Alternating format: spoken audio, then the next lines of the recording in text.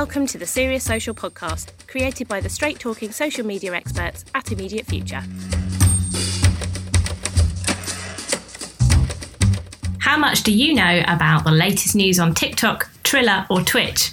Listen in to find out what we know. Welcome to Serious Social. I'm Belle Lawrence and we are spilling the tea on some channels that start with T this week. Okay, give me a break. I have to have a theme from somewhere. All right. Let's start off with one that we all must know by now, TikTok. In the UK, this channel really started to come into its own in March when we went into lockdown, and that trend is not slowing down. According to Bloomberg, a quarter of all Brits are using the app every month, with 17 million spending over an hour a day on there. It's pretty addictive, I can vouch for that. But what does this number really mean? Well, the growth means that the UK audience is now almost half as large as Facebook. Our neighbours in Europe are also loving it, possibly as lockdowns continue across the continent, but what makes it so special and what can brands do about it? I can't be the only one noticing that mainstream news channels are picking up on viral TikToks more than ever, and that's a real indication that the videos are creative and high quality enough to be shown on TV. A great example I spotted a few weeks ago was an out-of-work musical theatre actor. She'd been working in Tesco's and creating songs on TikTok in the supermarket in the style of musicals. She was interviewed on ITV and several other channels. And just last week, streams of the song Dreams by Fleetwood Mac, a 70s classic, increased by 375% on Spotify almost overnight when a creator posted a video of himself skateboarding down a boulevard and drinking Ocean Spray cranberry juice. Now, this caught the mood of a number of TikTok users, and that's kind of my point here. There's no age range for this, okay? This isn't about a Gen Z influencer doing a dance or a celebrity releasing hot gossip. This is a 40-something guy on a skateboard who just thought, oh, this could be cool.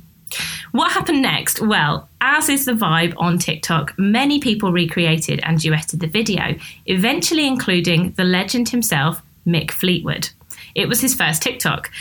Within a couple of days, the Ocean Spray CEO, Tom Hayes, also recreated it, saying to Mick Fleetwood, "Are we now best friends?" Oh, and they also bought the guy in the first video a car to replace his skateboard, which is kind of cool. This is a great example of brands making the most of an opportunity. But to do this, you need to be listening hard. I mean, not everyone is going to come across a hugely viral video like this. There are lots of micro-influencers that you can pick up by listening as well. People talking about either your brand or just specific topics that are related to your brand, and you can get involved in them. But you need to be agile in your marketing. Not everyone has the resource to do this. Not everyone has a CEO who's willing to hop on a skateboard. I mean, we do, and it's her scooter, but still, not everyone has that. But there are tools and teams and strategies for this, which is where we at Immediate Future can come in. This is exactly what TikTok want to happen. So we'll leave it to you to decide whether the explosion in some videos which feature brands is entirely driven by the community, but essentially, the channel want brands to be part of the culture. We're encouraged, don't make ads, make TikToks. So to win on this channel, you need creativity. And that's it. Really, this is something we've always advocated at IF. Tell a story. Engage with your audience's desires and the moments that matter to them. Taking the time, of course, to find out what they are first. There's certainly no ignoring TikTok, but let's move on to the others on my radar recently. First, the closest comparison to it is Triller. Have you heard of it? Let us know in the comments or DM us if you're using it in the UK, because it seems at the moment it's not really that big over here. They describe it as an AI-powered music platform. Music first and with 30 patents on their video technology. This means that videos are uploaded and run through the AI machine they have, and it looks at the movement of the video and then automatically generates the best version the video can be. According to Triller, it's an output you can't get anywhere else unless it's professionally generated. Well, more on that shortly, but first, the data. Now, here's some tea. There's currently a bit of an argument about their users. One of their key influencers told fans in a video recently that there were more than 100 million monthly active users. But Business Insider reports seeing a screenshot last year of only 2 million on iOS. when the company recorded 13 million and reported that in the news in October 2019. Analytics have also been reported as Triller having 52 million lifetime app installs. But, well, we'll see. It seems like they've hired some analytics company, so watch this space. But whatever happens with the data, let's look at what Triller actually offers users and brands.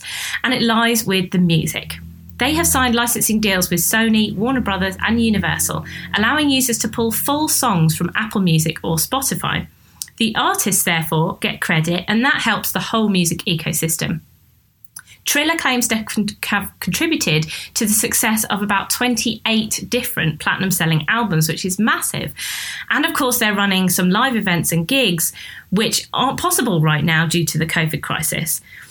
I spent some time on the app recently to really see what the difference is to TikTok, and I can report that it is fairly similar, but I found it slightly easier on Triller to edit various clips into a single video, because the AI does do some of the work for you. Basically, you upload a set of clips, you can repeat yourself and shoot the video many times, upload it and hit a button called shuffle. That puts it into a video for you. If you're not happy with it, you can reshuffle or get involved and do it manually. So if you're a brand looking to get in on this act, you'll need to collaborate with a creator, and it'll help if your campaign concept is centred around making or celebrating music. But newsflash, just yesterday on the 8th of October, they partnered with ad tech startup Consumable to serve programmatic ads in-app. So watch this space, I guess. All right, on to the final T for the week, and that is Twitch. Primarily focused on live streaming for gamers, but also includes broadcast for esports, which has been growing consistently for the past few years. More recently, the platform has had a few more real-life events, like music broadcasts and creative content, and much of this is led by brands. While the COVID crisis continues, the opportunity for big events and large crowds is really diminished, so hence the growth perhaps. As a subsidiary of Amazon, did you know that? There's some tea. There are really some lucrative relationships at play here, and users can take advantage of Twitch Prime, removing ads from their experience. One interesting opportunity you might have come across with Twitch is the hosting of streams in aid of charity. Our client, Cats Protection, actually do this fairly regularly. A hosted event on the platform can not only raise cash, but the profile of the charity. Yes, there is a big link between lovers of cats and gamers. If you're a charity and you haven't diversified your fundraising yet, or you're looking for a new stream of revenue, this could be one thing to explore. Now here's the link to Triller. Twitch have just announced a new creator tool called Soundtrack, which is a collection of music made available for creators to use in their streaming. They describe the library as music from fresh, independent artists, and it's curated by the staff, streamers and industry partners into lists such as beats to stream to. This platform is on track to surpass 40 million monthly active users soon. So for brands who have an audience of gamers or a campaign which includes that in some way, it could be a great way to reach more of them. But with the increase in streams outside of games, keep your eyes peeled, as there could be many more opportunities to get involved. So that's the tea for today. I'm going to have some tea or maybe some coffee, and I encourage you to do the same. While you do, you could look back on some of our previous Serious Social episodes on a video on YouTube or Facebook, or you can get it as a podcast as well. Thanks for listening. See you soon. If you're after more know-how to break the social boring, subscribe now and check out the show notes for links to our website and social profiles.